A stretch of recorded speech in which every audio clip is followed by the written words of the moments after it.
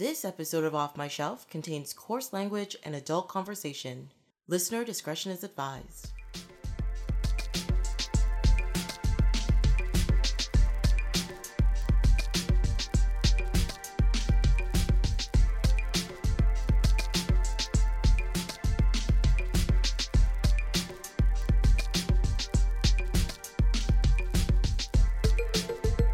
Hello, my name is Tracy James and welcome to Off My Shelf, a podcast about movies that are, well, off my shelf, where we go through my DVDs, talk about the movies in my collection. In this episode, Austin Wong is here to talk about two comedies about animals in the wild with Madagascar and Mean Girls. Welcome! Hello! Thank you for coming back, and I know you were going to fight people if you didn't get to talk about Mean Girls, so I let you have this one. I let you have it. Appreciate it. I didn't want to have a scratch anyone's eyes out. Exactly. You can't be one of the girls gone wild like in Mean Girls, okay? Like, come on. I seem to have noticed that you have a thing for bitchy girl movies, so I find this very entertaining. It's actually, didn't we also talk about Heathers? Because we did. Insisted that I have to do Heathers. Yeah.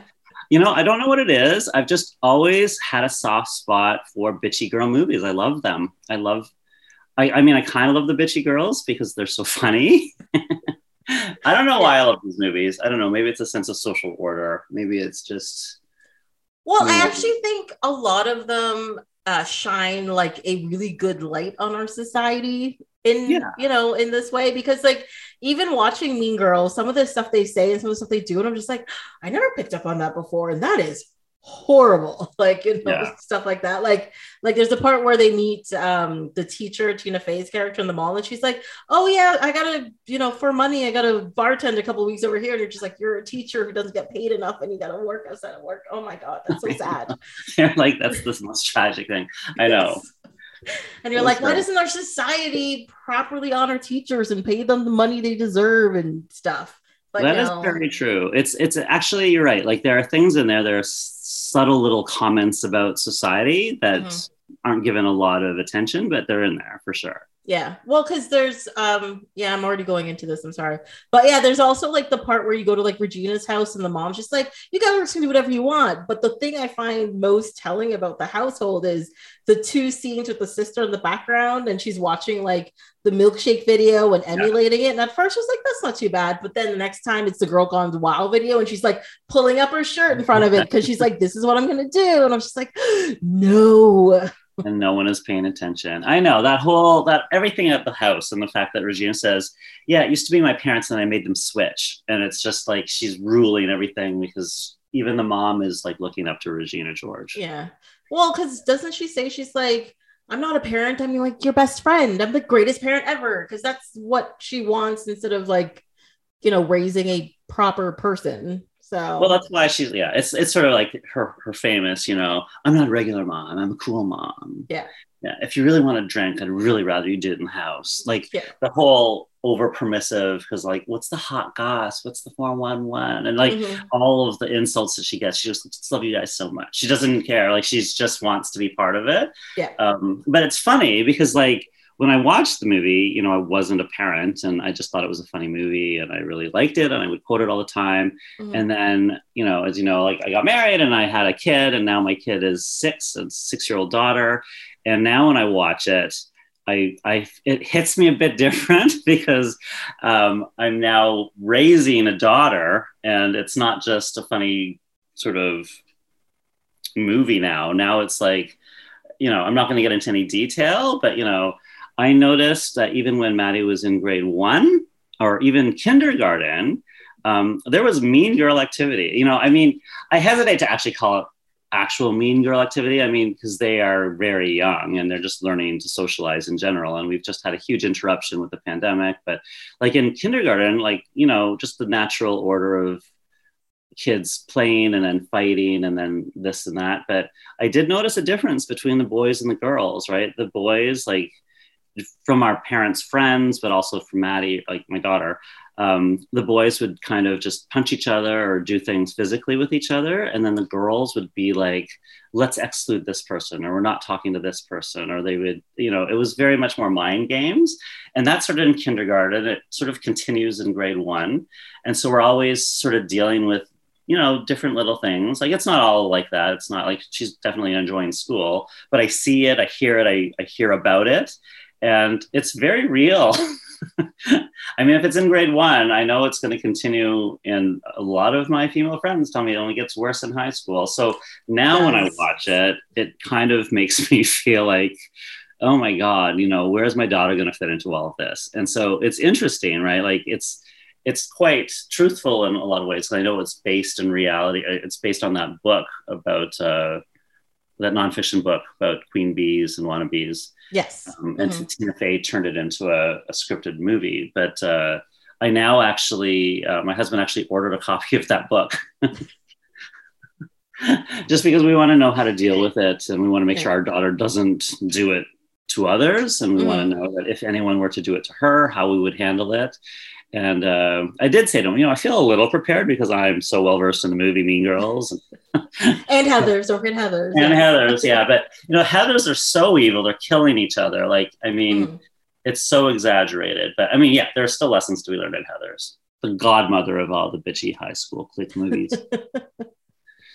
No, on the DVD that I have for it, there's actually like a featurette, and they talk to the author of the book, and like she's got like a foundation, and she like has like seminars that she gives to parents and the kids like separately, like parents, how to handle your kid, or how to handle your kid if they complain about being excluded and cliques and all that kind of stuff. And then the kids, you're just like, don't be assholes, little people, be nice to each other, like that kind of thing, which I thought was really interesting because I actually did not know this. Like, I knew Tina Fey wrote the screenplay for it. I did not know it was based off of like a book that was written, and she's just like, I'm pulling stuff out of this to create this screenplay. I did not know that part. So I found it very interesting.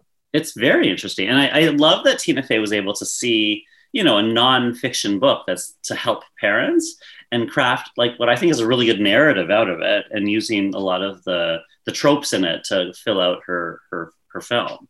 Yeah, I think one of the things that makes it work is that, the main character just got back, and she's looking at the space like she's David Attenborough or something, and she's just like, like analyzing the animal kingdom and like figuring out, how to interact in certain ways, to do things right. And I was just like, yeah, that makes sense. That makes a lot of sense. Yeah. And it's funny the way you say that too, because I love that with the premise of your podcast, it's just two random movies that happen to be next to each other on your shelf.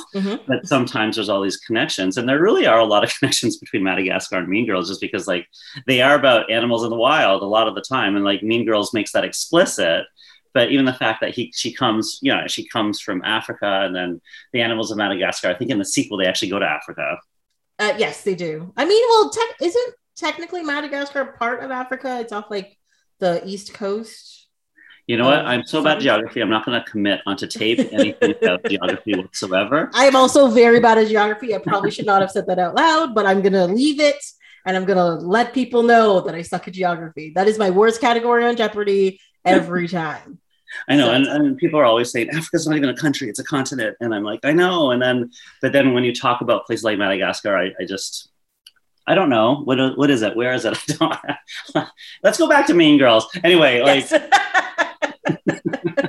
All I know is that it's a small island somewhere in water off of a continent. There you go. That's those are the, and there's lemurs there. There's actual lemurs there. So I know three things. Yeah. Which my daughter actually loves. She loves lemurs. Yeah. I met a lemur once his name was Larry, and he crawled on me.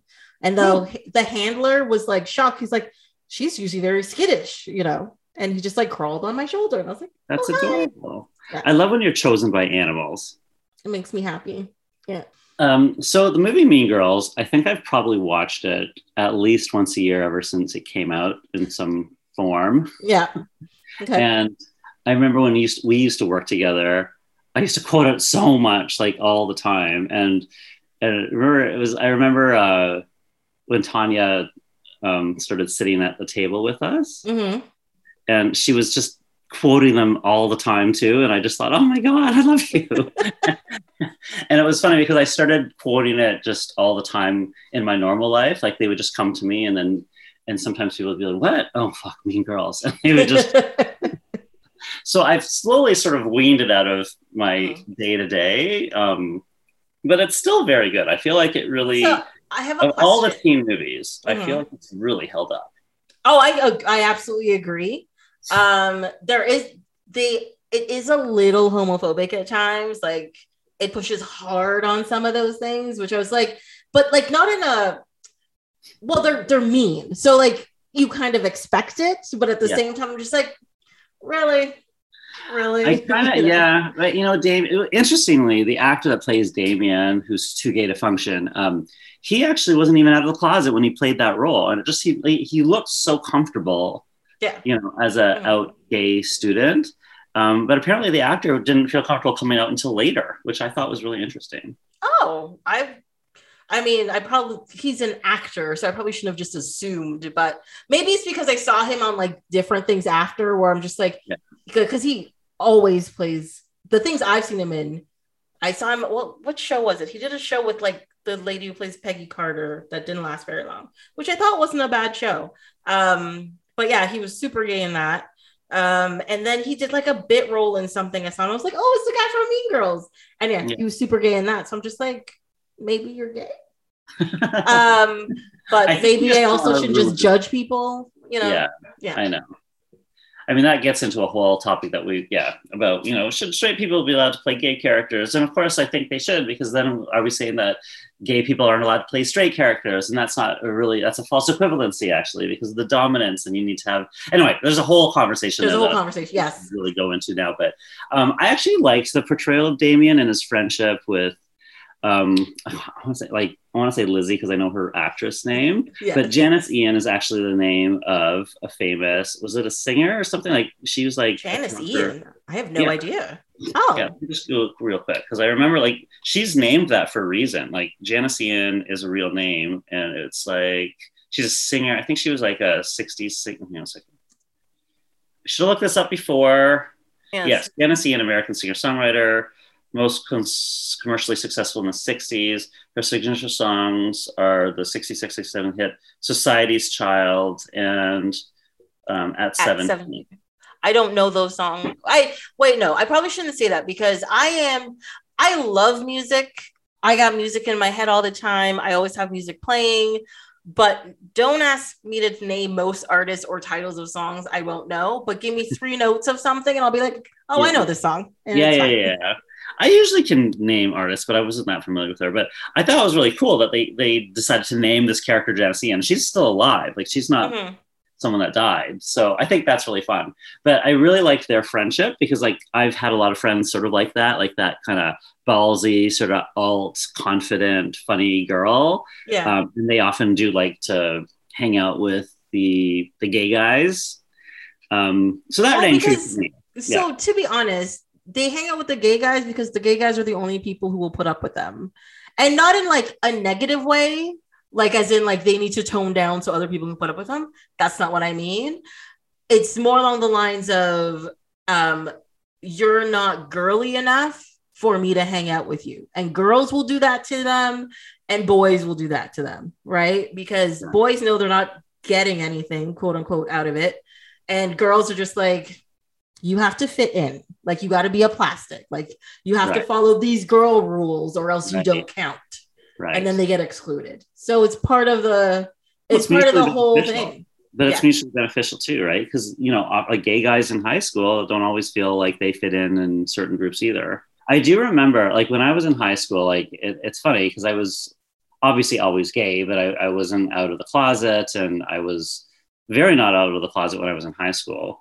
But in hindsight, I was super gay. Like, I mean, it was very obvious. I would dance around to Madonna. I would sing Paula Abdul. Like, I was super, super gay. But it was like, it was almost like Peter Rowe was so innocent. They didn't have the vocabulary to say it to my face, or maybe because I was also the only Asian. Maybe they thought it was like an Asian thing. I don't know. But I mean, I was fortunate to evade getting gay bashed or outed or anything like that. I didn't have to deal with it. But I remember for years, I would just sort of sit, and where I ended up sitting in high school, a lot of my friends from grade school became football players, and I stayed friends with them. So I would sit at the football player table, but then I also fast track. So I was becoming friends with people in the grade above us. And I had a mix of classes with my original grade and then the grade I was sort of moving into. And when I was in the new classes, I was always talking to like these really fun artsy people that I loved, right? And they were the loud, fun, flamboyant, like girls and some guys. And I thought they were great. And I remember I would sometimes sit at their table. And so I kind of was a bit of a floater. And I remember sometimes some of the girls would come over to where I was sitting. And when they would leave, some of these football guys were like, how can you stand her? She's so loud. And I'd be like, she's so funny. She's so nice. And it was exactly what you're saying, right? Because it's not the type of person that they, but then the funny thing is I would see them talk to each other. Like I felt everybody was quite nice, I guess, in Peterborough in some ways, but yes, you're right. I mean, it's one of those things where sometimes you are lucky enough to be in a place where, I don't know, how do I put this? Where the people just sort of mesh. And even if you don't get along or you don't fit together, they don't care. They're just like, they leave you to your business, you do your, I'll do my business. And that's the kind of thing I like. But like, because I don't think you have to like everybody. I don't think you have to get along with everybody. That is just impossible to do. It's not a normal expectation either. And I say that to my daughter all the time. I said, you don't have to be friends with everybody. You don't have to like everybody, but you have to be kind to everybody. Yeah. Like you can't be mean to anybody. Yeah. Like don't go, like I find there are so many people out there go out of their way to be mean to people. Absolutely. And for no reason. Well, the reason is that they think it will make them feel better. Or they feel it will give them some sort of social capital, or, there's a lot of shitty reasons why people are mean to other people. And it's none of which are good. And so I feel like, hopefully that backfires on people eventually. But I hope so too. Yeah. Because I feel like, or at least I try to reciprocate the behavior that is given to me. Right. Which most of the time, if I'm with my friends or if I'm with people that I like, is relatively positive. It's a lot of fun. If I'm meeting new people, if you're shy, I'm going to be shy. And if you're a dick, I'm going to be a dick. Like, that's just how it works. Right. You love the energy. That's funny. Yeah. And like, if somebody's shitty to me, I'm going to be shitty to them. And, but I try my best never to start the shittiness. Right. Like, that is just my goal. Don't be the first shitty person. I think that's a pretty decent goal. Yeah, no, I mean, at a minimum, it's like you're not adding to the shit. You're not creating the shit. Yeah. But I mean, I think some of that comes from me, like, but like I can handle shitty people and not be shitty depending on the day. But I think that comes from working in retail for a long time, and you have to just work with so many different people and so many different attitudes and so many different like demeanors just walking in the door. Before you even say a word, you're just like, that person's gonna yell at me. This is gonna be fun. You can tell. And you have to just smile and nod, Yeah. But then there are days where all your favorite customers come in and you guys laugh and talk about books and like, talk about whatever, and then everything's fun. Yeah. It's true. I mean, I do feel like, the world does train us though, that even if we don't like people, it's never really socially acceptable to tell them that or to act in a way that lets people know that. Mm-hmm. You kind of do just have to get along just to function in society. You do. Yes. Yeah. And that's true of school. It's true of work. It's true of basically everything. Right. And that's where I feel like when you have good friends, like, you chose them because you don't think they're shitty people. But obviously sometimes if you're unhappy with people or there's tensions, at least you're strong enough that you can talk it out and you can, because you need to be able to talk about things. Yeah, that's the thing. Like having a friend group that you can be happy with and sad with or mad at without destroying the group is very important. Because because all keeping all that stuff in just creates animosity and frustration and will just blow up and ruin everything anyway. So get it out early. Yeah. No, I agree.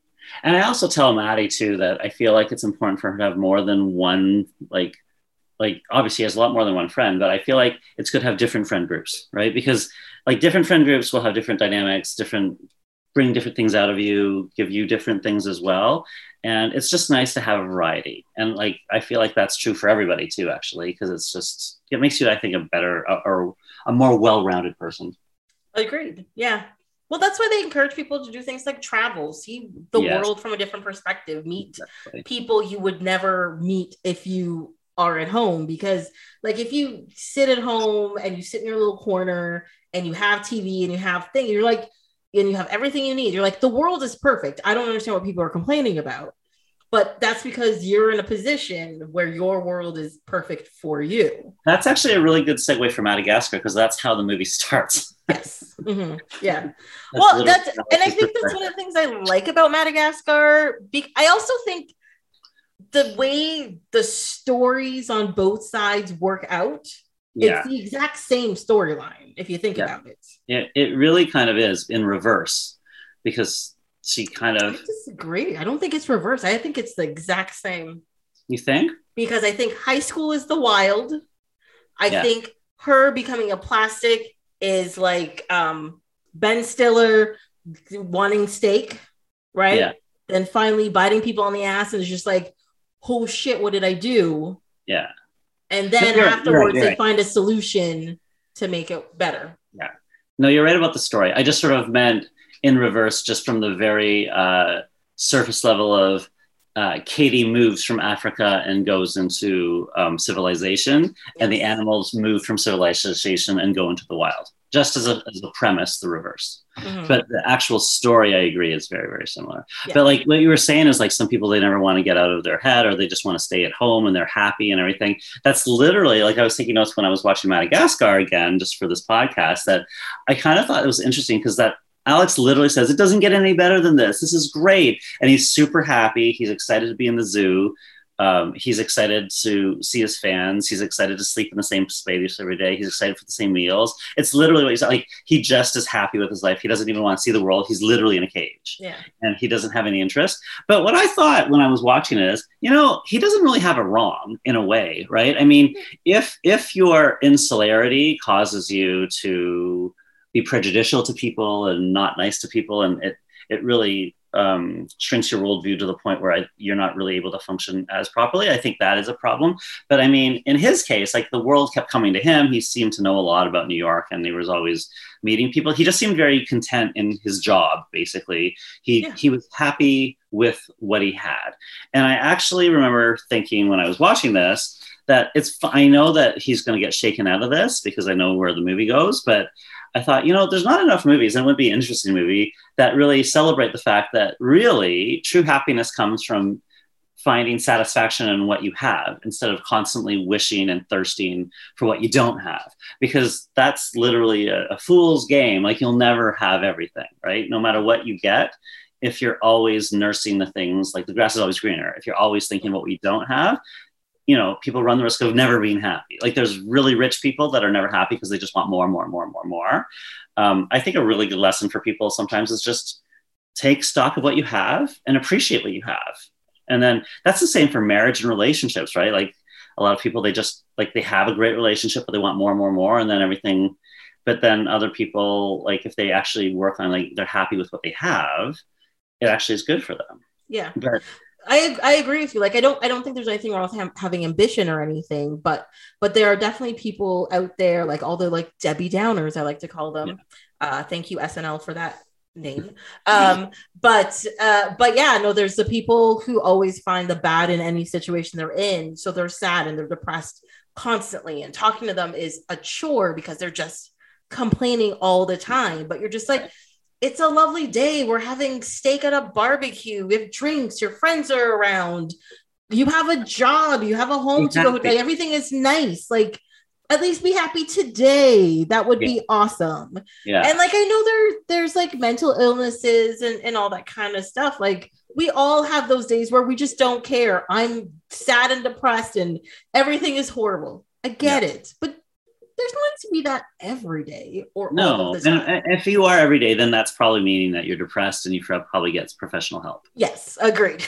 Agreed. In the movie, I think it's interesting that So Marty, the zebra, he longs to be in the wild again because of that mural, and he actually is not satisfied with his job at the zoo because he's like, it's the same old thing every day. Like, I feel like I'm wasting my life.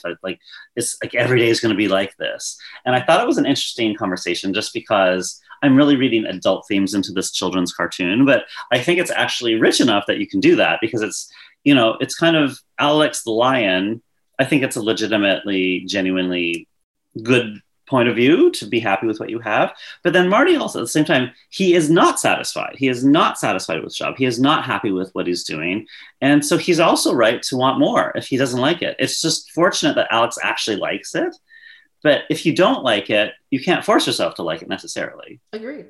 So I did like that there were both plots that were both kind of, yeah. Yeah. Well, one thing I do like about this movie, and like, I know, again, adult themes and into a cartoon, but I think most cartoons are made that way purposefully, so parents taking their kids to see these things will not want to rip all their eyes out and everything. Yeah. But like the four main characters are full-fledged characters. Like, they have depth and they grow and they change and they understand things and they understand the world around them. You know, they understand their place in the world, and I think that's why they keep trying to talk Marty not into leaving, because they know if they leave, they'll upset the people and then they'll upset their whole way of life. Like, it trickles down, you know? Yeah. And they were right to be afraid. They were, yeah, because as soon as they got out, then boom, they were shipped out. They're like, well, we can't be in here anymore. Yeah. And it's true, like, no, animals shouldn't be in zoos, but you also can't have wild animals like that in a city. It's dangerous, you know, not just for them, but for people as well. But that's why it's funny, because you can talk about whether it's right or wrong for what they want, just metaphorically and as characters, like they're talking characters that aren't in the real world. Mm-hmm. But then you can talk literally because they are animals in the zoo and they shouldn't actually be zoo animals outside. So like there's different levels at which you can discuss whether it's appropriate. But it's funny too, because I also like the fact that it was so New York-y, because I love New York. Yeah. I love New York. And I just love that they kept putting, you know, little details in there to sort of really hammer home that these are New Yorker animals. And like I wrote down some of the conversations I thought were funny, like when they broke out and they were trying to figure out how to find Marty, who they think probably went to Union Station, and then it's like Alex goes no, the Melman of Giraffe goes, we should take Lexington, and then Alex goes, we should take Park, and then Melman goes, no, Park goes two ways, you can't time the lights. I thought that was so funny. It sounds like a writer that lives in New York literally has had this conversation about traffic in New York. They were in a cab yelling at the cab driver, don't go that way, go the other way. Yes. Yeah. And just little things like, you know, this is the fun side, this is the bad side. You're on the cesspool Jersey side, which is like a thing that a New Yorker would probably say. I don't know. But then I also like that, just on the tip where you're saying, you know, like they make them for adults too. Like all cartoons these days, like there's a layer for adults, right? But I love that there's like all these sly little, I think, political commentaries. Like, so the zebra, who's voiced by Chris Rock, so it's a black actor, when he's like wandering the streets of New York, a cop looks at him walking away, and the cop is on the CB. He goes, I see the zebra. Can I shoot it? Which is, you know, pretty disturbing. It's a cop looking essentially at a black character. He's like, I want to shoot it, right? Yes. And that is like something that became super timely. Yeah. Well, the funny thing is like, I didn't even pick out that scene that way. I just picked it out, not even that it was a black person, but the fact that the cops on the street is trigger happy, right? They're like, I just want to shoot something. Yeah. That's what I got out of it. And I was just like, that like, they're both very disturbing. And you're just like, well, in one way, is he racist? Maybe. But also in another way, does he just want to kill things? That's also very scary. I think it is probably just that he wants to kill things, but I bet the writers and everything, I don't think it's a coincidence. I bet it is sort of in there. Like, it's a coincidence matter. Yeah. And the fact that later on, like the zebra says, I never knew if I was white with black stripes or black with white stripes. And then, you know, they say you're black, right? Like, no, but didn't he? No, I thought he said like, so Alex said when he was pretending to count his things, he's just like, and 23. So you're more white than black. Isn't that what he said? I thought it was the other way around. Anyway, I don't remember. I'll have to look it up again now. Okay. Yeah. But I had one other thing that was funny. Oh, this is the other sort of, I thought, social issue, subtle dig. So when they were being transferred to, like, they think they're being transferred to another zoo on the ship, and they're all arguing in crates. And then, and he goes, oh, we're probably going to San Diego Zoo. And then Melman's first concern, because he's a hypochondriac, is, we can't go to another zoo. No other zoo can afford my medical care, which is like, I think that's hilarious. He made a comment about his HMO, yeah. Talking about the sort state of the American health system. Which I know, it was actually pretty poignant, a lot of the comments they were making in here. It's better than I thought. I remember, because I remember watching it with Maddie, my daughter, again. Sorry, like, it's so funny. Both of these movies relate to my daughter, or maybe everything does now. But like, Mean Girls relates because I see it in real life, and like, I'm starting to worry about it in real life. And Madagascar, just because I watched this movie with Maddie a lot. She actually liked it when she was younger because of the animal. It's fun, and we used to watch it all the time. But now, just watching it for this, I just picked up on a lot of things that I didn't really notice when I was sort of half watching before. I just thought of something. I don't know why I didn't pick up on this, but also this is on topic right now because Jada voices the hippo and Chris Rock voices the zebra. Oh my God. Yes. Lots of things in here. Hilarious. And like, they're such good friends in the movie. So like, yeah.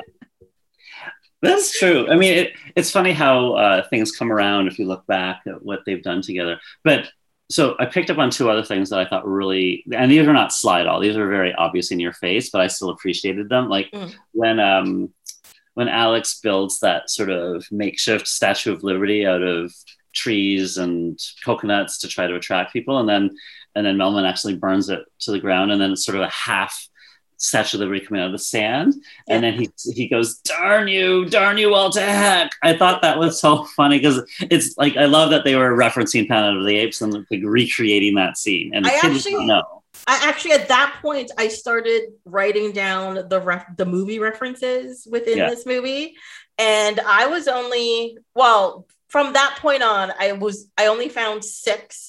But there was definitely a Zoolander one before that, so I noted that as well. So I found 7 references, because then he yells at Spalding, the basketball, instead of Wilson, the volleyball. So that's a Castaway reference. There's Planet of the Apes. Then he shows they show a book, how to cook apes or whatever. Oh, no. To Serve Lemur. To Serve Lemur. I think that's from the Twilight Zone. Yeah, but that's not that's a famous episode of Twilight Zone. Then there was American Beauty, of course, when there's the part where all the stakes are falling around him and stuff. Then they do Born Free, which was a famous documentary and a musical piece and blah, blah, blah. Yeah. And then, of course, another TV thing was they did the music of the Wild Kingdom when they're like running in the field. So those are the references I got. That's good. That's more than I got. That's good. I thought, I mean, it's a very well done movie because there's a lot of stuff in there for grown-ups, for adults. Grown-ups, that's like the kid word. I'm not a grown-up, thank you very much. But I also thought it was fun that it was fairly dark, right? Like the fact that, because I remember thinking when I was watching this, it is sort of funny that like the lion is friends with everybody, because in cartoons they're all friendly. They ignore the fact that the lion is the apex predator and really would eat all these other friends. Like it's been a while since I watched it, and I thought I forgot that that's the whole plot point really for the climax, that he actually could eat all of his friends. Yeah. When he's eating all the steaks. And it's like, all these animals are essentially steaks. And I thought, they'll probably never go there. And they totally went there and they all look like steaks. I thought that was really funny. And I remember wondering, did Maddie pick up on the fact that this one character wants to eat all of his friends? It's pretty disturbing. I don't remember her ever reacting to this, but maybe it's just funny. I don't know. I think when you're very young, I don't think that's something you're going to pick up on. You're going to be like, oh, look, food. Like, that's all you're going to think. But even while I was watching now, I was like, oh no, that is not a good thing. Because this is something I always question when watching a lot of these animated movies where your characters are animals. And like, especially like, what is it, Zootopia and stuff like that, where you have cities that has, yes, a predator section and like a herbivore section. Like they have the two separate sections. But I'm just like, but what are the carnivores eating was always my question. But then even watching this, at the end of the movie, they end up giving Alex sushi. But in a world where the animals can talk and move and they're sentient and like, where does that stop? Like, aren't the fish being like, don't eat me? Because, you know, when Marty shows up, he's riding on the back of a dolphin. I know they're technically mammals, but they're still in the water. They're still, you know. You know, I had the same thought because I was kind of like, you know, I guess they had to solve the problem now that he realizes he's a carnivore and he technically would eat all of his friends, but they don't. They need to do several sequels. Like, you know, what do they do to solve the problem? And they serve them fish and they never animate the fish. But I did think, was this fish a talking, singing fish before it was on this plate? Or in this world, do fish they're not sentient? Like, I don't know. I guess we just have to leave that alone. We have to walk away from it.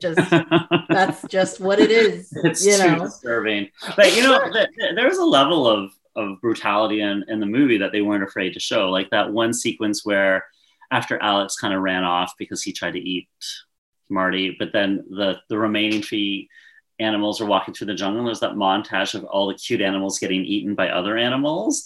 And then Melman tries to save this cute little duckling and puts it in the water, and then a crocodile eats the duckling. Yeah. I thought, like, I don't feel like Disney would have done that like 5 years ago, 10 years ago. Like they would have. No, I think that's something like I find right now, a lot of companies are not afraid to go in darker places, but they're also very afraid to show the brutality of things, which was not an issue when we were growing up, for sure. No. Yeah, because there's like, sometimes I watch things, I'm like, how come there's not a joke there? Because there definitely should have been a joke there. What's going on? Then I think about it, I'm like, yeah, no, the kids today can't handle that. That's fine. I know. A lot of things that we watched growing up, you couldn't probably do now. I remember somebody said, somebody actually said they didn't think they could do Mean Girls now, but I think you could. Mean Girls is actually I think you could do it now. Well, definitely a lot of things would have to change, but to be honest, I think Mean Girls is Euphoria right now. So Euphoria is so dark though. It's so dark. Yeah. Euphoria is like, I can't even, I haven't watched it. I tried to watch it. I watched a couple of episodes and I started thinking, is literally every kid in here, when we focus, they're going to do something terrible and make a terrible decision and do something really bad and really dangerous? And the answer is yes. They're all like, and I can't believe that is at all remotely close to the truth, you know? Yeah. No, only that the sister didn't. The one girl, played by, oh my God, what's her name? The one who put on the play. I didn't, I've hardly watched it. You haven't watched it. Sorry. Yes. The Apatow daughter. I don't remember what her name is. Okay. Yeah. I know there's an Apatow. Anyways. But she is the only character so far who has not actually done anything wrong. Yes, she wrote a play about her friends and all that kind of stuff, put it on. Very excited. But she technically has not done anything wrong except sort of fall in love with a gangbanger. A drug dealer, really. But She hasn't done anything wrong. And I'm very happy you have one person to just root for and be like, it's going to be okay. Yeah, you need one person to root for. But yeah, I've gone too far into the show and I can't stop watching it. But every time I watch an episode, I want to curl up in a ball in a corner. And I'm just like, I don't understand. I can't do this. Why are you breaking my heart like this? There's so much, like just so much in every single episode. Like it's heart-wrenching. Yes. I can't do it right now, but I watched Heartstopper and it's so sweet. I feel like I haven't watched much of Euphoria, but it feels like the opposite of Euphoria. Okay. Which one's Heartstopper? I don't know that one. It's like the gay romance and it's become really popular. It's like British. Mm-hmm. Okay. You need to go watch it. It's super sweet. It will reaffirm your belief in humanity because it's. Okay. Because I've been looking for lighter things to watch because I find even with like comedies and stuff, like everything is just so heavy or turns like such a dark corner that you're just like, I just want to laugh, or I just want to smile, or I just want to have like a good day, and you're ruining it with your good storytelling and your evil people, like, and your heart-wrenching plots and your tragic characters. Well, this is why there's comfort movies and comfort television, and this is why, like, I mean, I can't stop watching Mean Girls. Like, I can quote the entire movie from front to back. I could do a little presentation of it, but it's just, I just find it so comforting, even though there are things I guess, probably could change. But I do think at the end of the day, it's a fairly good message. And how we were saying, like, I want Maddie to have more than one group of friends. It's good to have different friend groups. And, Mean Girls really at the beginning, like, everybody is very siloed into their group, right? Like cool Asians and freaks and plastics and jocks and whatever else. And but at the end of the movie, it's all mixed up. And they make a point of, one of them joined the jock girls who weren't afraid, and one went to the cool Asians, but then there's scenes of them braiding each other's hair, and all the groups are together, like mixed up. And to me, I thought that was a really great ending, because it's actually true. I think that's the way it should be. Yeah, I think it's just like, I think that's the thing that's so positive about this movie, that even though the movie starts with, cliques and bullying and all this kind of stuff, and it does take a dark turn when the burn book is like thrown out there and you hear all the horrible things that have been said about you and your friends and all that kind of stuff. Which I thought was so funny though, but but it did take Regina getting hit by a bus to make this change. Yes. But at the same time, you can, like, everybody just seemed happier, not having to have this like false persona out there that they have to maintain all the time, or else they lose face in whatever group they're in. Yeah. And then you're in trouble, And like, I feel like this one sequence goes on a little too long, except for I do like when like the group therapy session, but I do like, there are some really good moments in it where she goes, well, I can't help it if I have a heavy flow and an extra wide vagina. And he's like, not doing it. Mm-hmm. And I understood that. She doesn't even go here. I just have a lot of feelings. Go home. And actually, I went to see the Mean Girls musical in New York. Yeah. And I got a hoodie that on the front it says, she doesn't even go here. Was it a Wednesday? Was it pink? Oh, no, it's gray.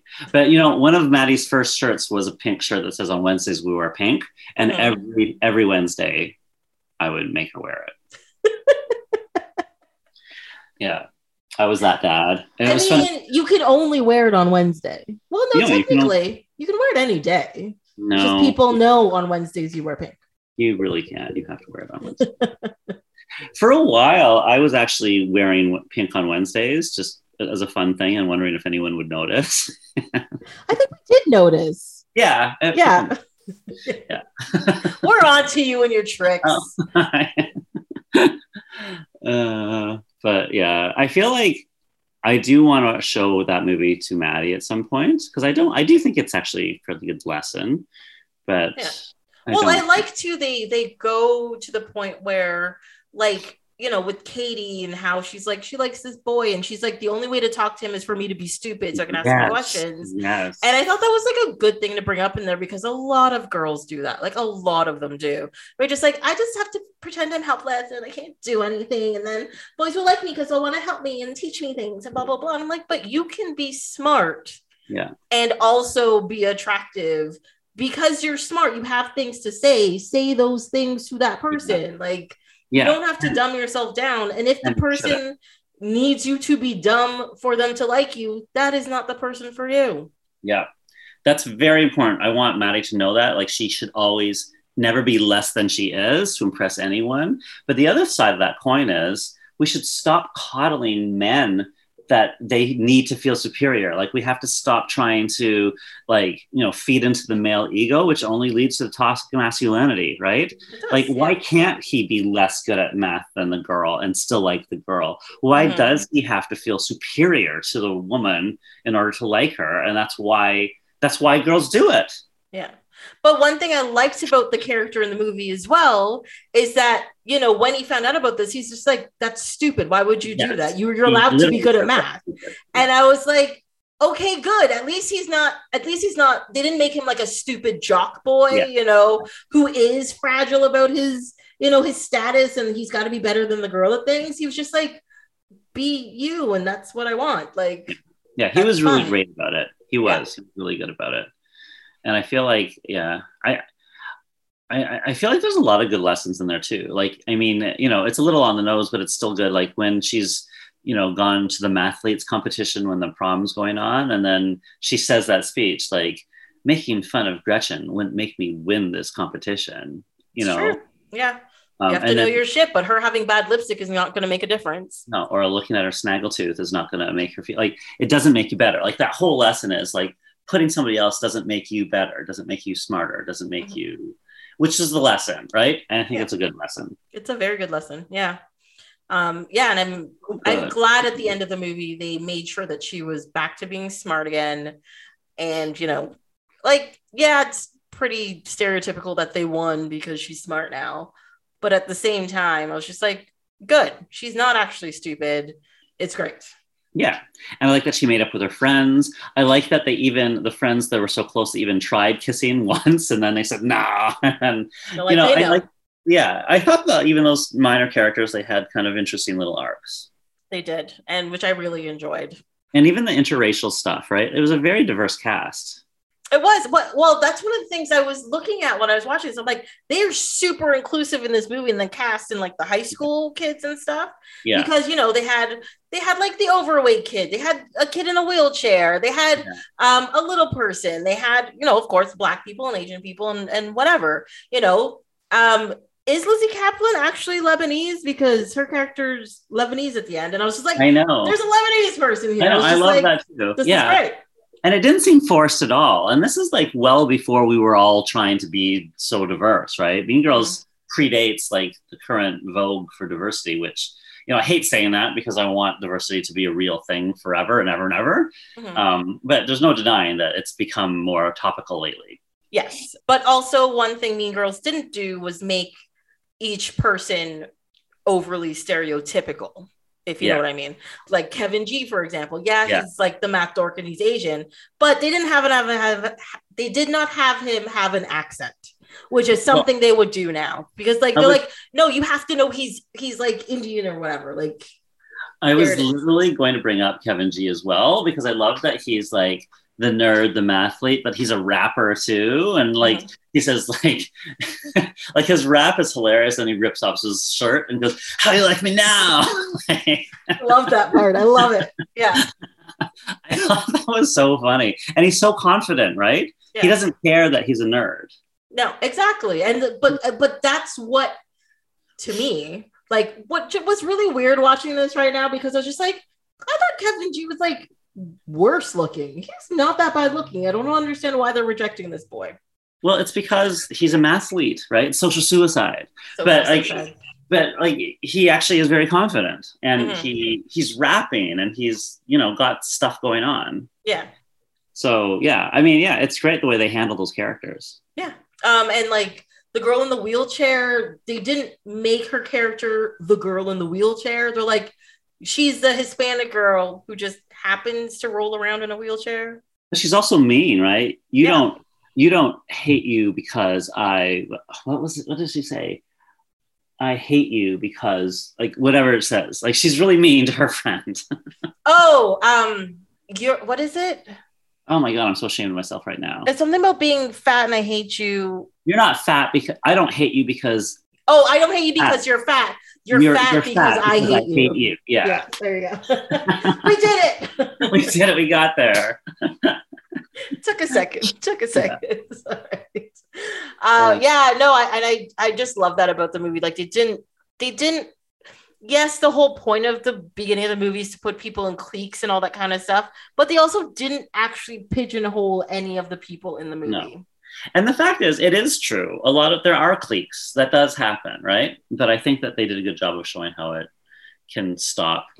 I mean, the one thing I don't know how they would handle is like the coach having sex with the girls, and it was kind of dealt comedically.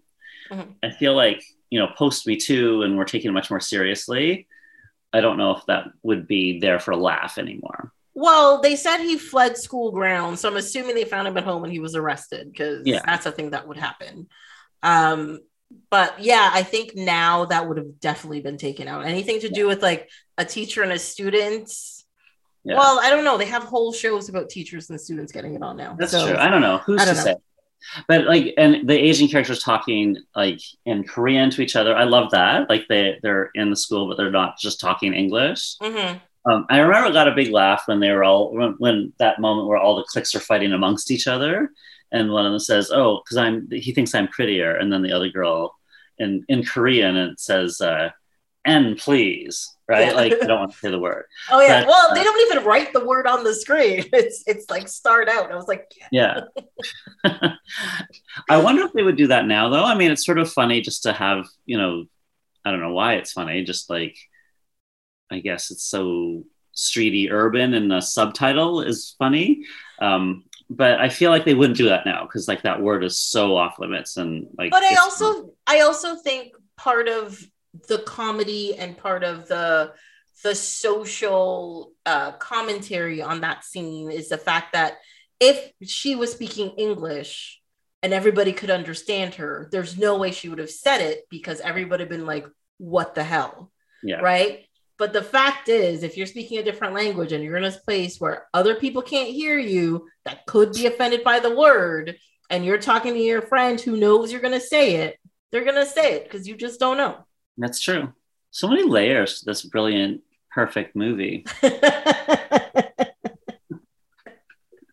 I mean, like, but it's true. Like, I actually think it's just such like it's a pretty succinct, well put together story about like, the life of a teenager. That's not, yes, it's a little bit exaggerated, but I don't actually think for that time period it was ridiculous. No, I don't think of that at all. And I think the fact that, the mean girl like Regina and, hating life in the plastics was better than not being in the plastics at all, because people knew stuff about you, and everybody I like that they tap into why people are willing to put up with this, right? Mm-hmm. Like what they get out of it.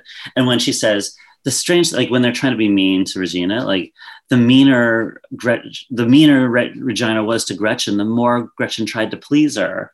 And then it was like, even though I hated her, I still wanted her to like me, right? Mm-hmm. Like those things I think are very true. Like you can really look up to someone, and even though you don't like them as a person, but you still want them to like you. Yeah. And I think they did a very good job of that. And I also think Regina George isn't really that bad. Like I feel like she is mean. She does some mean things, like she like stealing the boyfriend back, but she's not as bad as the Heathers at all. Oh no. And she's not still trying to actively murder anybody. So that's no, and she's also like, although Heathers didn't try to murder people, they were murdered. They were just really mean to people. But like, Regina's even like, helping them look better with their makeup. She's just really self-centered and controlling. Yes. Yeah. Well, that's the thing. Like, I think that's the biggest problem with Regina, is the fact that it's not that she's actively mean, but if you want something she thinks you shouldn't want, she will destroy you, making sure you don't get that. You're right. She is mean because she's controlling, and that is what I'm seeing playing out in the playground sometimes. All the little girls are trying to like control the other girls. Mm-hmm. And that's not nice. So you're right. Like but it's a more realistic mean. It's not a movie mean in a way. Exactly. Yeah. Like they're not, like they're not trying to hit you with a car every day or something. Right. Like, no, how girls do it, like they say, is like, we just destroy your souls. Yeah. We kill you from the inside out, compared to the like how boys do, which is the outside in. Yeah. Like that whole Gretchen thing, like you don't even know how mean she really is. 1 year my parents got me these really beautiful hoop earrings, and they were really expensive. But Regina said that hoop earrings were her thing, so I wasn't allowed to wear them. So I had to tell my parents I didn't like them, and it was so sad. And I think it's so funny, right? But then at the end of the movie, when Gretchen is talking to her new clique, she's wearing hoop earrings. Yeah. Which is so nice. But also, like, that story makes you understand why Gretchen gets so angry when she tries to sit at the table not wearing the right thing. Yes. Because I'm like, if I did that, you would torture me. Yeah. Okay. I would not be allowed to sit here. So how come you get to break the rules and I can't break the rules? And it was because the Regina rules are for everybody except for her, right? She just wants to control everybody. Exactly. So, but you know, and that is like we keep saying, that is a proper representation of people in our world. We've all met people like that. We've all been in rooms with people like that, you know. So you're sitting there watching this and you're just like, yeah, okay, yeah, that's about right. That sounds good. It's absolutely true. Yeah. I've never met anybody quite as stupid as the other girl, though. But yeah. Oh, you mean the one that has ESPN or something? It's like my boobs can tell when it's going to rain. Well, actually, it can tell when it's raining. Yeah, I know. She thinks I'm really dumb. You're not dumb. I am actually. No, surely you must have something that you can do. I can put my whole fist in my mouth. Want to see? No. Stupid so well. It's so funny. You know, one thing I've always found very interesting is that if you watch like TV shows and movies, so like even like Hillary in Fresh Prince or like Luke in Modern Family, and things like that. And also, why am I forgetting her name right now? What is her name? Who plays the stupid one? In what show? Sorry, Amanda Seyfried in this movie. On this movie. Yeah, they are usually the smartest people in the show. Like the guy who plays Luke in Modern Family, he's part of Mensa. Like, right. That kid's like a genius, you know. Same with Sharon Stone, right? Sharon Stone was in Mensa. Like, it's like, and I find like I think maybe their genius understands stupidity on a different level, so they can portray it so well, you know, like they get it out there. They know. Well, she does a good job with it. It's so funny. Yeah, but I feel like, you know, I think she actually auditioned for a different role. I think she was auditioning for Regina, and then she ended up getting that other one. But I don't know if it was the best showcase for her, because I thought she was so good at it, but I didn't think she had as much range as I ended up seeing, because I've seen her in so many other movies now, Amanda Seyfried, and she's got so much range. She does. She's a great actress. I think she's fantastic. She's great. Yeah. But she has definitely put out there like that wide-eyed vacant stare. She's got it down packed. Yeah. Yeah, no, she does. We've all seen it. I actually think too, like, despite the fact I think Regina's wig is horrible, it frustrates me. But I think it's supposed to just look over fried and everything because she clearly bleaches her hair and stuff.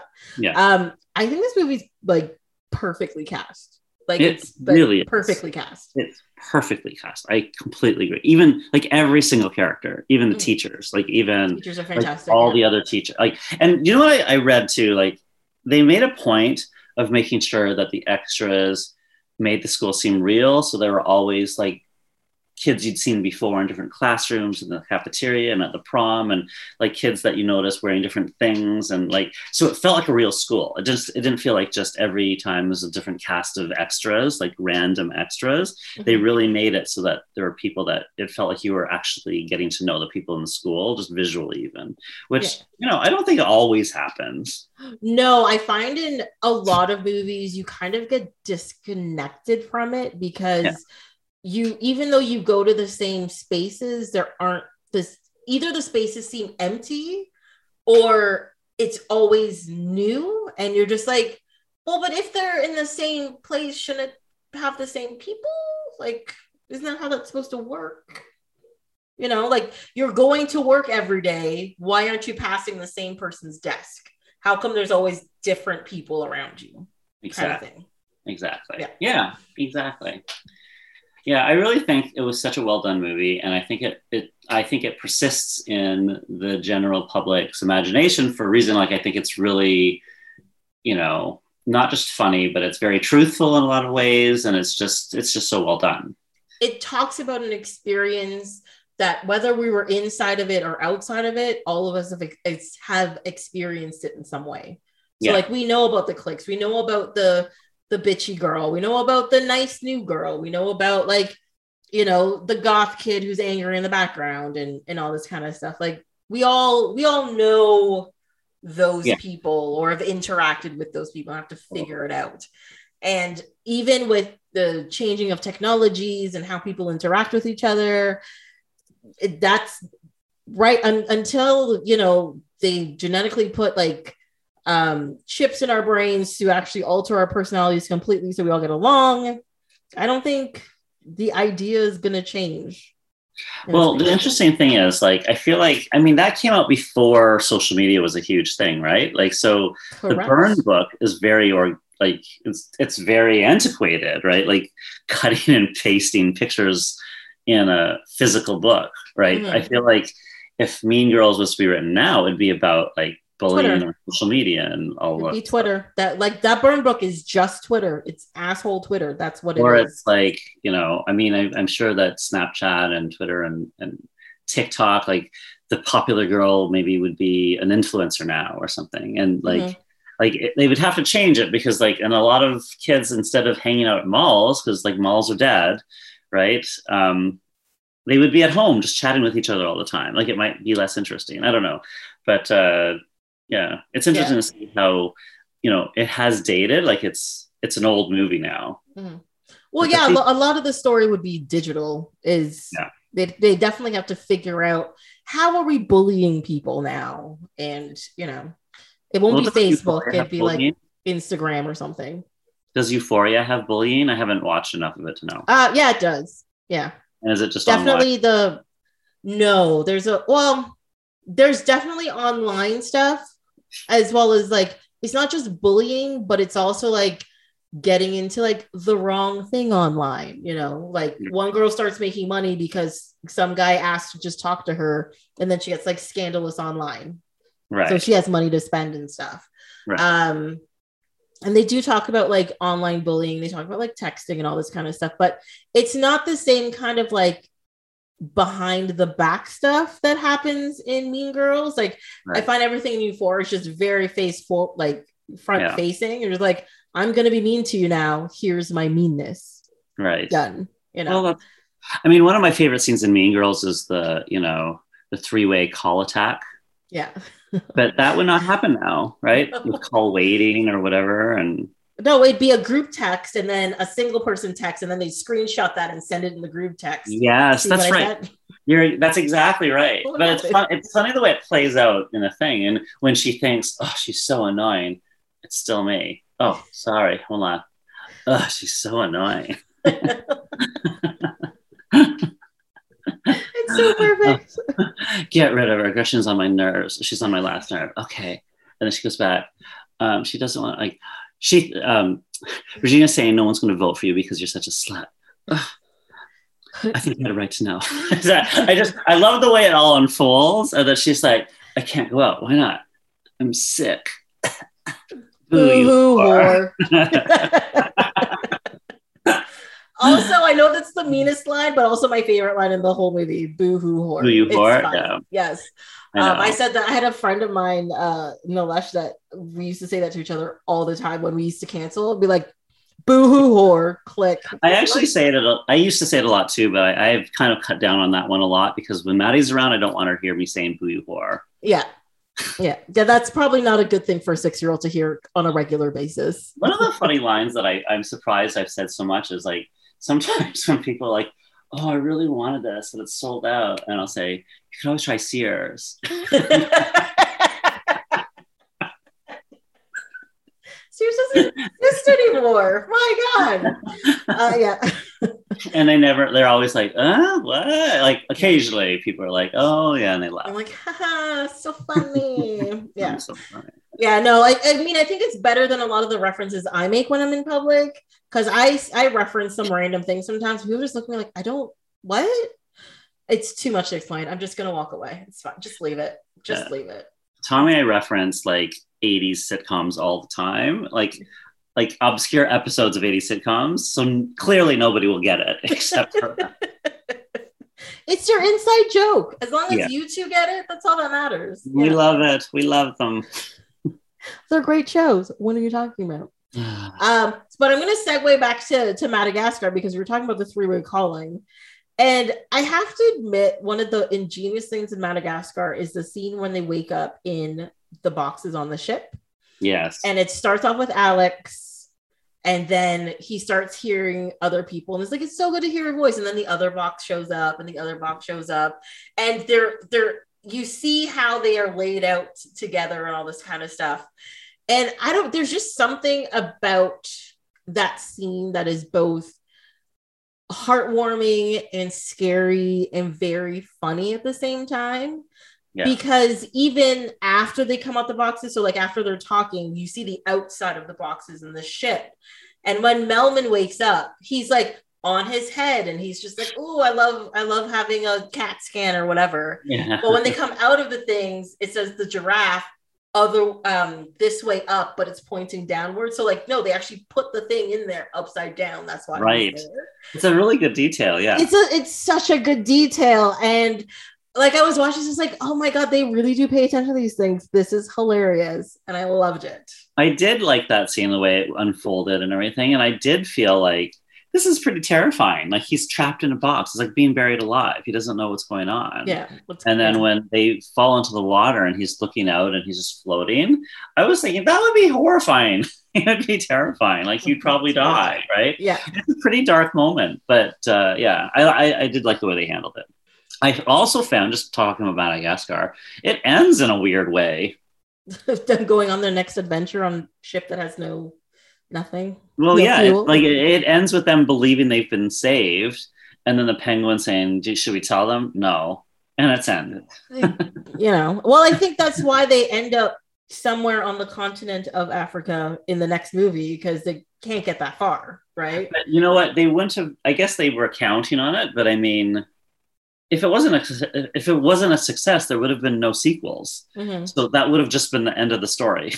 And to be honest, it's a strange place to end, that it was clearly set up for a sequel, but it was still like an ending. Like they told that story. The ending of the story was really when Alex and Marty said, I don't care where we are as long as we're together. Yes. And that was, I guess, the resolution of not Melman. It was Marty, like his wandering heart or whatever. Like, he just realized home is where the heart is, where his friends are. So, mm-hmm. I mean, I think that's pretty true, because like, no matter how great your life are, if you're on the coast of Belize in a giant house and you're by yourself all the time and you have nothing to do. Yeah. That sounds kind of lame, to be honest. Well, also I thought it was funny that the penguins were really dying to get to Antarctica, and they get there and there's just a scene with them in the snow, and then this sucks. And then that's the end of that goal. At least they know. They figured it out real quick. Yeah. The penguins are funny. I mean, they're always favorites because they're so funny. But I love that they turned them into like these mafia guys, but they are all kind of very self-aware. Cute and cuddly boys. Cute and cuddly. That was great. They do throw a lot of like good stuff in there. But one thing, okay, so here comes another one of those questions that you can answer or try to answer, but it's one of those like cartoon movie things, right, where there's animals involved and all this kind of stuff, but they live in a world where they interact, well, from a distance with humans, right? People can see them. He puts on a show, blah, blah, blah. And from these things, so like they stand up on like their hind legs and make like roaring sounds and, whatever, and jog and blah, blah, blah. And from this, because you can see people animating their movements, people are seeing them move that way, right? Yeah. Yes. But my question is, like, if they're seeing them move that way, then they'll realize they're relatively docile. And so like the scene in like Central Terminal, I'm just like, but it's Alex from the zoo. So yeah, you're right. It's a suspension of disbelief. How come? And I guess it's partly like he's talking to them, but it's supposed to. I guess it's coming out like rah rah rah rah are. Right. Like they have fans, and he's not actually like jumping up and baring his teeth. Like he's acting like a human. Yeah, exactly. Right. So I'm just like, because especially that scene, like, because he puts up his hand, like he's just like, hey, calm down, I'm not doing anything. And even if you can't understand what they're saying, that body language should be relatively understandable. I agree. So it's again, it's one of those things. So you're like, so wait, how much is actually understood by the people, or do the animals not understand that the people don't understand them? Or because like they keep trying to talk to them, and you're just like, but if you know the people don't understand you, why would you keep talking? Blah, blah, blah. And then my brain starts to spiral into these worlds, and I'm just like, but you've created all of these other problems. What are you talking about? You know? It's true. I think you just like we said before, you just have to like draw the line to suspend your disbelief, because it's not all going to make sense. Agreed. That's why I think if you have a world where a bunch of talking animals are talking, they should just be animals talking. There should be no humans, no people, because then you start thinking about these other things. Right. Yes. And it's also funny that all the different interspecies can all understand each other. Yes, which I also found, because to me, it would be like me going to China and somebody speaking Mandarin to me. That's what I would think the lion talking to me, talking to whatever it would be, but apparently not. When they ended up on the island and they saw the lemurs, and then they were sort of like our main heroes were all talking to each other, and the lemurs were all like acting like they didn't understand why they were here. I kind of thought, did the lemurs not understand the animals? But then they did. They just all understood each other. So it's like, I guess it's just animals understand each other. Universal animal language? I guess so. Makes me kind of want to watch Zootopia again, just to see if there's anything there. I guess there's no humans in Zootopia. It's literally Zootopia and like the Sing movies. There's no people, but I'm always confused about like what they're eating in these worlds, because especially if you have like, you have a silverback gorilla hanging out with a pig, who's hanging out with a lizard, who's hanging out with an elephant. Do they eat meat in these animal worlds? Well, and that's the thing, right? Because there's like sheep and stuff. But now that I think about it, no, but there's bears. There are bears in Sing, and they try to eat the mouse. So maybe they do eat people. I don't know. But yeah. So, but when you start thinking about it too much, you're just like, how does this world work? I bet the writers' rooms, though, because mostly these movies hang together very well. Like, I'm sure these conversations happen, and they say, "What are we deciding the rules of the world are?" Mm-hmm. Yeah, but I don't. I mean, because I think that's why they have them. Like, if they have scenes where the animals are eating, they're always eating things that are not animal related, right? Because even in like Zootopia, you see them eating donuts and popsicles, I think. Even though, one's a fox, you meet it like an otter, there's a lion and all that kind of stuff, but you never see them eating food things, and people only get scared of them when they go, as they say, like, what is it, rabid or feral or whatever they call it, when they start attacking other people, right? Or attacking other animals.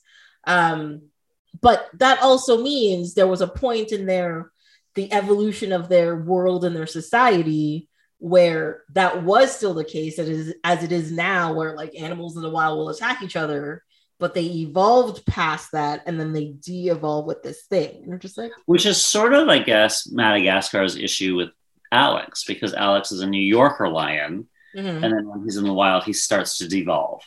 But isn't that just because he's hungry and his like instincts kick in because he's hungry? I guess so, but it's because he's in the wild and has no food to eat. Yeah, and it takes him a few days to get there, but it's usually like as soon as he's like, no, I'm really hungry. And that's when that starts to kick in. Yeah. Because everybody else are vegetarians, and so they're eating grass and seaweed on sticks and fruits and stuff, and they're like, "This is fine." And he tries to eat that, and he's like, "What? I get it." I thought that who voices Alex again? It was Ben Stiller. Ben Stiller. I think he did a really good job. It was great. I actually like all the voice acting in that. Like, I think they did a really good job. I'm not a huge fan of Sacha Baron Cohen, but I do love King Julian. I do He enjoy is so funny in that, the way he mispronounces his words or whatever. It's just, yeah, that is a very well cast movie too. I did think it was weird that King Julian keeps trying to sacrifice Mort to save himself. Well, I mean, he's obviously a selfish king. Yes. I did find out something though. So you know how on the island they keep talking about the Fusa. The Fusa is going to attack them. The Fusa is going to try to eat them. Blah, blah blah. They're obviously like carnivorous animals, and I had always thought they were like hyenas or something. And Fusa was just like a funny word they were saying. Right. No, apparently on the island of Madagascar, there is a carnivorous animal called the Fossa, Fossa. And they are related to mongoose. But when I looked up a picture of it, I find they look like they have like the body of a puma and the face of a dog. I thought they were just really interesting looking. I don't know why I decided to look it up, but I was astonished that but then I was looking at the movie again. I was just like, oh, those do actually look like the Fossa. That when I looked them up, I was like, that makes sense. Okay, right. I get it. Okay, because so they're being very like literal of the animals that would be on that island. That's good. Yeah. They did some research. Mm-hmm. Well, when I saw the Fossa, Fusa, whatever, it was very reminiscent of the Lion King with the hyenas, and the hyenas are on the one side, and then all the rest of the animals are on the other side, and the hyenas try to eat people that come onto their side. So yeah, I thought that reminded me of the Lion King, but I did also think that scene where Alex saves his friends and then roars and roars and roars and says to the Fossa, is it? They call them Fusa. They call them Fusa, maybe. Yeah, but he kicks all the Fusa and says, "This is my island now. I never want to see you here again." Is that colonialism? He's kicking off the natives. Yeah. The New Yorker comes up and just kicks off all the natives from where they've been living. Horrible, I tell you. Horrible. Yeah. I mean, I know he's trying to save his friends and stuff, but you're also committing genocide? Yeah, where are they going to eat? Yeah, there's nothing over there. It's a barren, dry land. There's not even plants. Like, what's going to happen? So maybe they'll learn how to fish on the other side. It is an island after all. They'll become vegetarians. Yes. So yeah, no, it's true. I think it goes back to like somebody made a comment about like watching National Geographic and stuff, and how like it depends on like the episode of the show what side you're on, like who you're cheering for. So like sometimes like they're following a pride of lions, and like when a lion takes down that zebra or the impala or something, you're like, yeah, you did it. You're gonna feed your family. But if you're watching the show and they're following the zebra and the lion's attacking, you're just like, run for your life. How could you do this? But it's true. It's true. So like it depends who your friend is. But even if they're meat eaters, they gotta eat, because I mean we eat meat. Yeah. I don't know the animals, but I'm eating, but But that's the thing too. When so Maddie really likes to watch the show Wild Kratts, and they always talk about different. It's basically a cartoon about animals. Okay. And the two characters are these two real life men, but they make in cartoon form, and they just sort of always explore different animals and see what they do. But they always say there's no evil animals, there's no bad animals. It's all nature. Like if one animal kills another animal, it's just the cycle of life. Like this is how the animal eats. Like they always try to make a point that these animals aren't villains. Mm-hmm. That they've killed another animal, because that's just their nature, and that's just what nature does. So I think that's a really interesting lesson for a cartoon.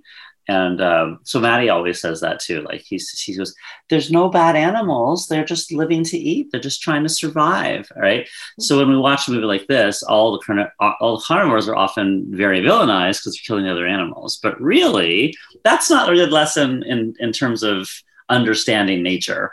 They are not like trying to show, the animal kingdom. They're just sort of, what do they call it when they make humanoid versions of animals again? Yeah, they're just reflecting our society in an animal form to make it easier for people to take. Literally. Yeah, and I mean, I think sometimes that kind of thing can be hard for kids, because I mean, you're seeing these animals and you're just like, no, I don't want these animals to die. I get it.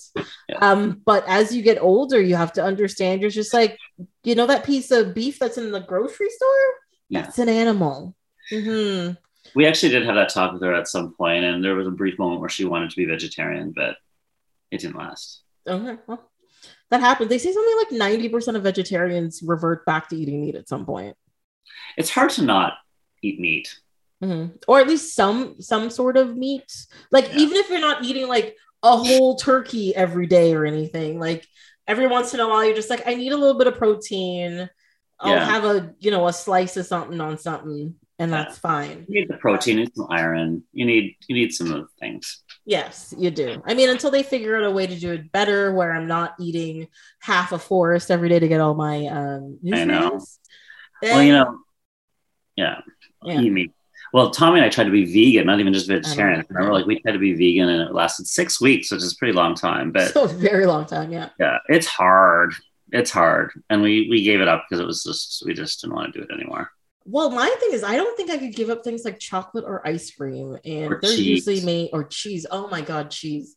Yeah, that's what the most. Cheese was the difficult thing for me. Yeah, because I could definitely do a vegetarian diet for a while, but to make, like, if I'd want to make like a bread, I need an egg, like, you know, or you know, I want to make a salad. I'm gonna put cheese on that salad, like, you gotta have all the things. And vegan cheese does not taste good. No, I don't care what anybody says. They're like, it tastes the same. You can't even tell. Oh, yes, you can. It really does not taste the same. Yes, you can. It's like, you're crazy. What are you talking about? And then there's like the raw diets, which I just don't understand.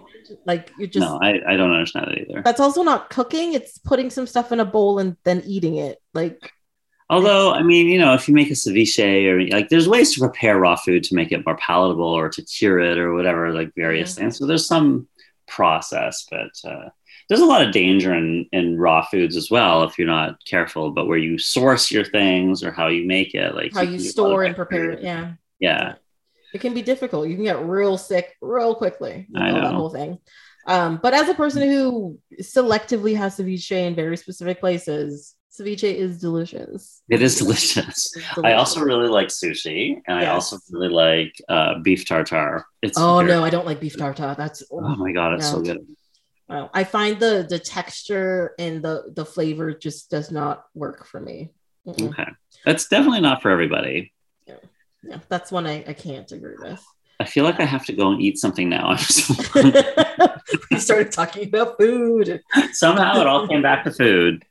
You know why? Because food is great, and food is the thing that brings us all together. It does bring us all together. Yes. Music and food. Yes. You know. Yeah, I don't understand people who don't like music or who don't get it.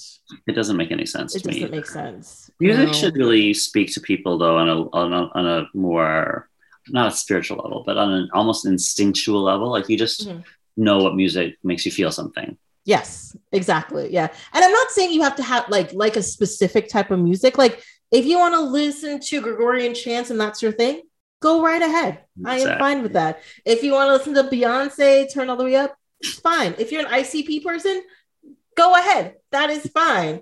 But there are people who like to sit around in silence constantly and just like, I don't listen to music. You make no sense to me. It doesn't. Have you watched the new season of Stranger Things? I have. Yes, I have. And people are up at people who were originally fans of what's her name?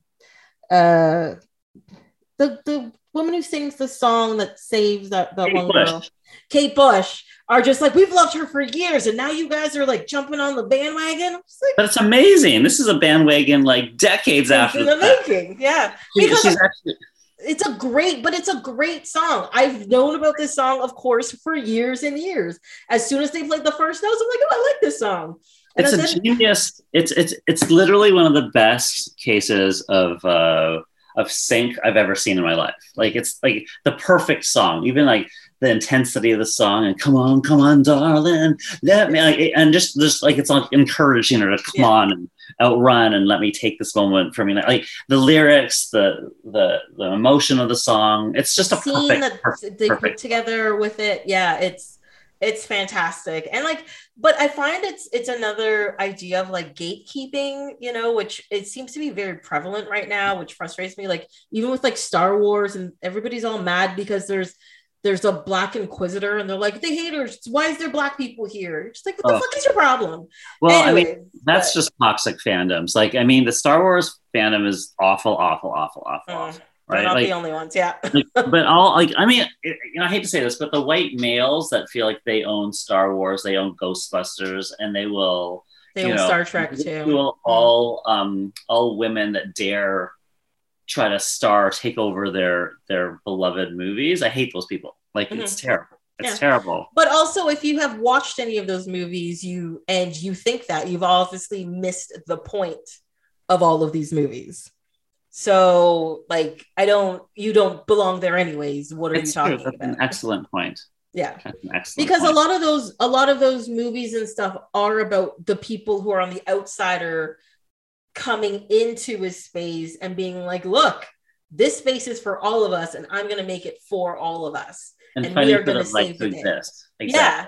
And then, but if your thing about the space is that somebody should be excluded, then you're going opposite to the heroes of that you hold so high. Like you're doing it wrong. It makes no sense, right? Like, it makes no sense. Yeah, there's no explaining it. It's just. Mm-hmm. Or like, there's like a Christian group now who's complaining about Miss Marvel because Kamala's like Muslim and stuff. Or like, Marvel's gone too far. It's gone all Muslim. I'm just like, but the whole thing about X-Men is about being the other and a group of the other fighting to belong. That's the whole point. Yeah. How can you hate this? Like, what is wrong with you? But it's not a shock. Look at the rise of white supremacy in America. Like, I mean, it's become acceptable almost there, right? Like the entire Republican Party is basically fueled on white supremacy. Let's just say it, right? Like, yeah, it's true. So like half that country is that way and feeling more empowered than they ever have in their life. Mm-hmm. So, and all the people who have been hiding it and being like, no, I'm actually supporting you guys. Now they're feeling like, oh no, I don't have to pretend anymore. And they're just So of course they're going to come after any kind of representation. Mm-hmm. And I think it's sad that they're going so backwards. But I think I am not condoning this in any way, shape, or form. But I think this goes back to our connected worlds and our connected society where like North America used to make fun of like Japan and China for this because they were like xenophobic and wanted to protect their culture. And I think now it's finally hit North America and like the quote unquote Western worlds where there's like, no, we're trying to protect something here. And I'm like, but you actually live in a place that was already made out of people from everywhere. So what are you protecting? What are you actually doing? You can't, be xenophobic because everything here is an alien. Everything here is from somewhere else. But I don't think this is new. I don't think it's just come to North America. Like it's always been this way. It's just that we're finally getting to a point where we're shining a light on a structure that really benefits white people as a given. And, it's hard for people to criticize a structure that benefits them. Yes. It's very true. You're like, no, this structure is good because I'm good. And I think this goes back to our early discussion about being in a room that you're comfortable in and not wanting to go outside of it. Yeah. It comes all the way back around, Yeah. But, fortunately, there's so many people that are realizing that that's not true. Like, we should make changes. We have to make changes. Mm-hmm. And just because things are good for you doesn't mean it's good for everyone else. And, you should... Instead of making things only good for you, why don't you things can be good for you and good for other people? Like what is wrong with doing for you, but you need to do that to help it be better for other people. Like that's what being part of a society, or not even a society, a civilization is supposed to be about, right? And people are just like, oh, it's what is it, socialism or whatever?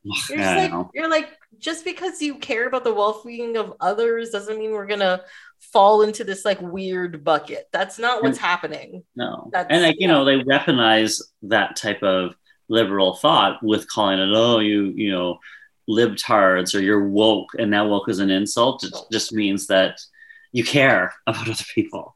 Like, yeah. And I the comments I've seen online for various things is just so infuriating. Anyway, it's very sad. The state of the world right now is very sad. It's just hard to even. It's not even, it's just frustrating. I think for both of us, for people who are quote unquote minorities, we're people of color. We're people of color. And to see things seem to be, again, de-evolving into a place where we thought progress was happening, and now it's going backwards, and we're just like, oh, I gotta go through this shit again. Like, come on. But it's hard to believe how much progress we've lost, and for women too. Like, I can't believe they basically turned back Roe v. Wade. I know that they're going to start coming after gay marriage in the States. That's just a matter of time, given what's happened. Yeah, and that is extremely scary because, you know, if that hits Canada, and conservatives are picking up steam in Canada too, and some of their platforms are on the same thing, and you're just like, holy shit. It is scary. That's why, I mean, you know, we almost need to be more political than we ever have before, because politics is in every single thing now. And I can talk about politics and stuff like this, and my friend yelled at me the other day about this, but I do not participate in politics. I don't know if this is this is an un-PC thing to say.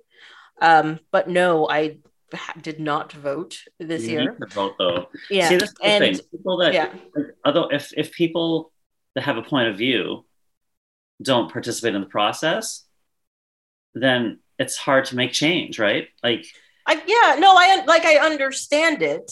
But I think I have the same problem that keeps a lot of people from voting, is that there is nobody out there that represents me. There's nobody out there, you know, but then people are just like, well, you have to pick the lesser of two evils, you know, somebody who might at least try to do something. And just like, but who exactly is that going to be?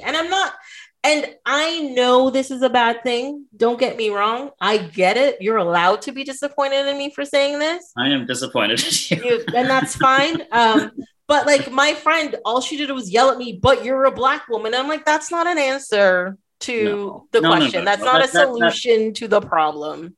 It's not fair.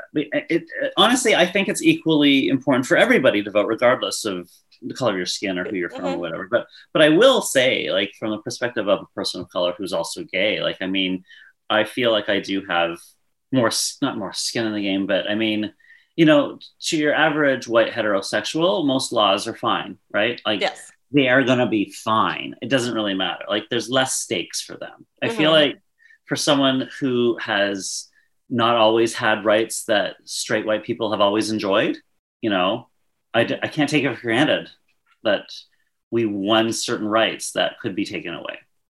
And so that makes sense. Yeah. It means that I do have to care a little bit more, unfortunately. As a Black woman, I should care more, but I'm a horrible participation. Yeah.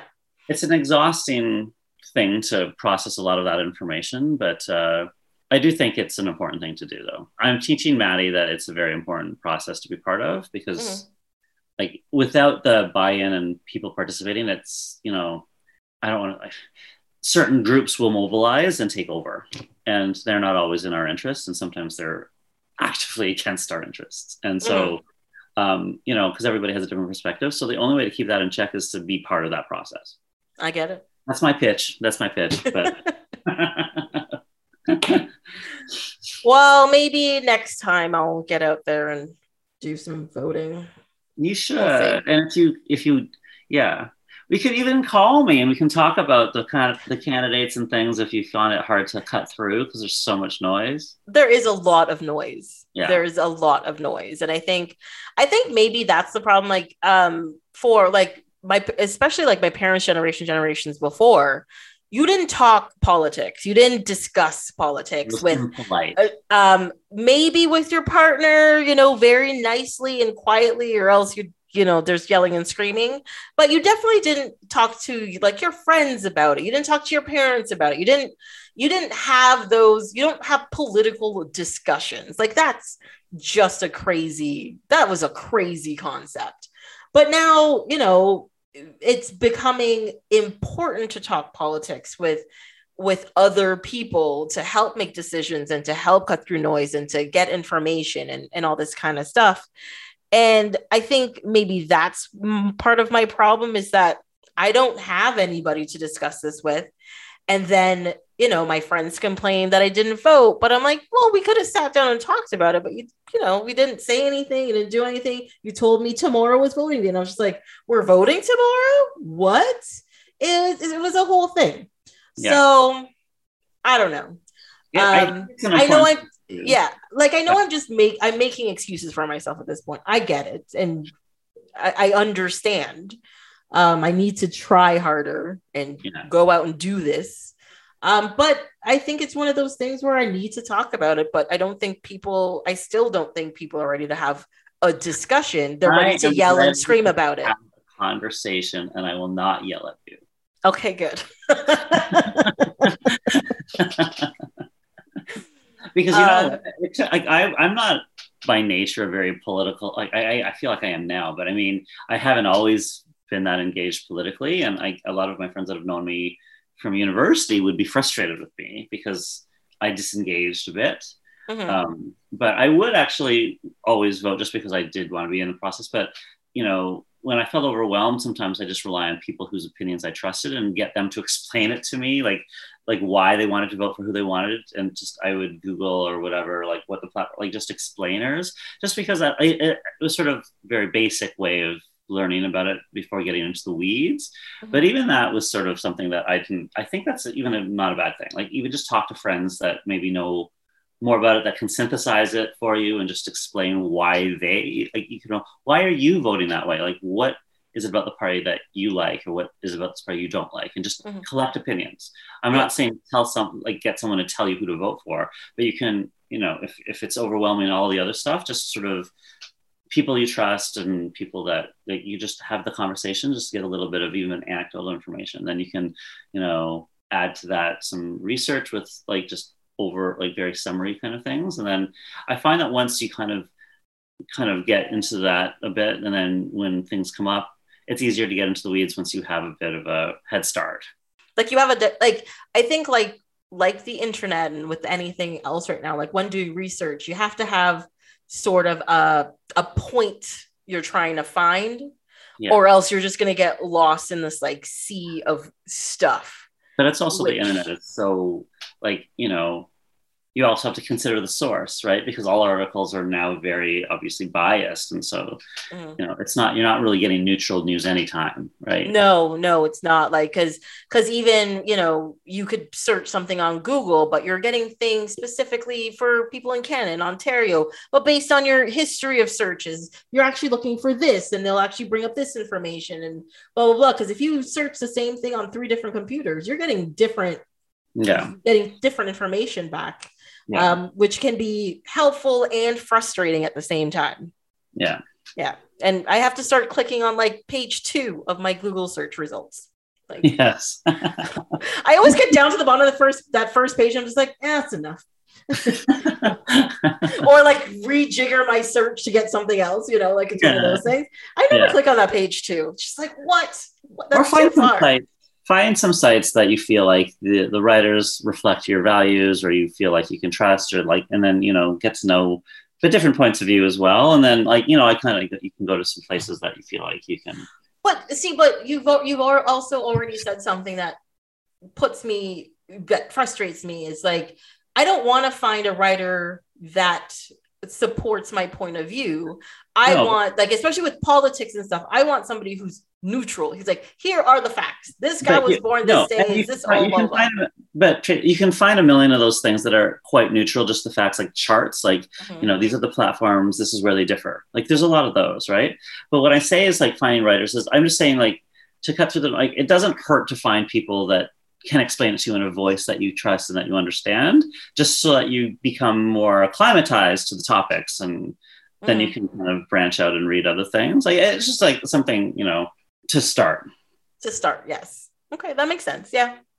Yes, I will definitely have to do that. And you'll probably hold me to it. I'll get a couple goals like, I am going Tracy, do you know what's going to happen? You're like, all right. Yes, believe I am. Here we go.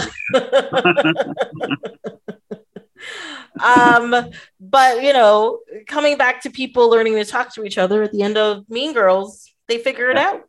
They're just true. Just be honest. Just say what you got to say. Do what you got to do. Don't talk behind people's backs. And just fucking relax. Just get on with your life. And learn to coexist. Yes. Right? Yeah.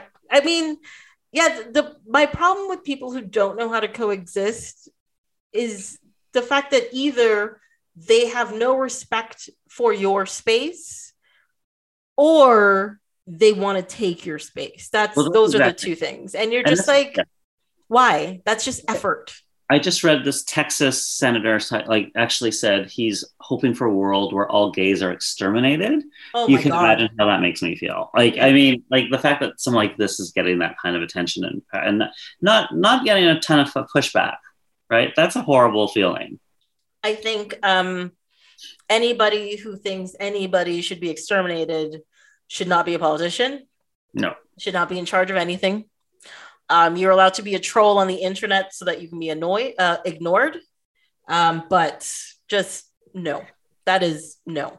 Yeah. That is unacceptable. It's really disturbing. Mm-hmm. And it's anyway, I feel like movies like Mean Girls do a fairly good job of sort of breaking down some larger kind of problems and issues and boiling them down into a comedy and sort of a microcosm in a high school world where, you can watch it for a laugh, but there are some important lessons that are sort of in there embedded. Yeah, it makes it very palatable. And I think, I also think that's a problem with some comedy right now is that the point of comedy is to make us laugh and to make us, sometimes they make you uncomfortable laugh, but But it's to make us laugh. It's to make us relax, to make us have a good time.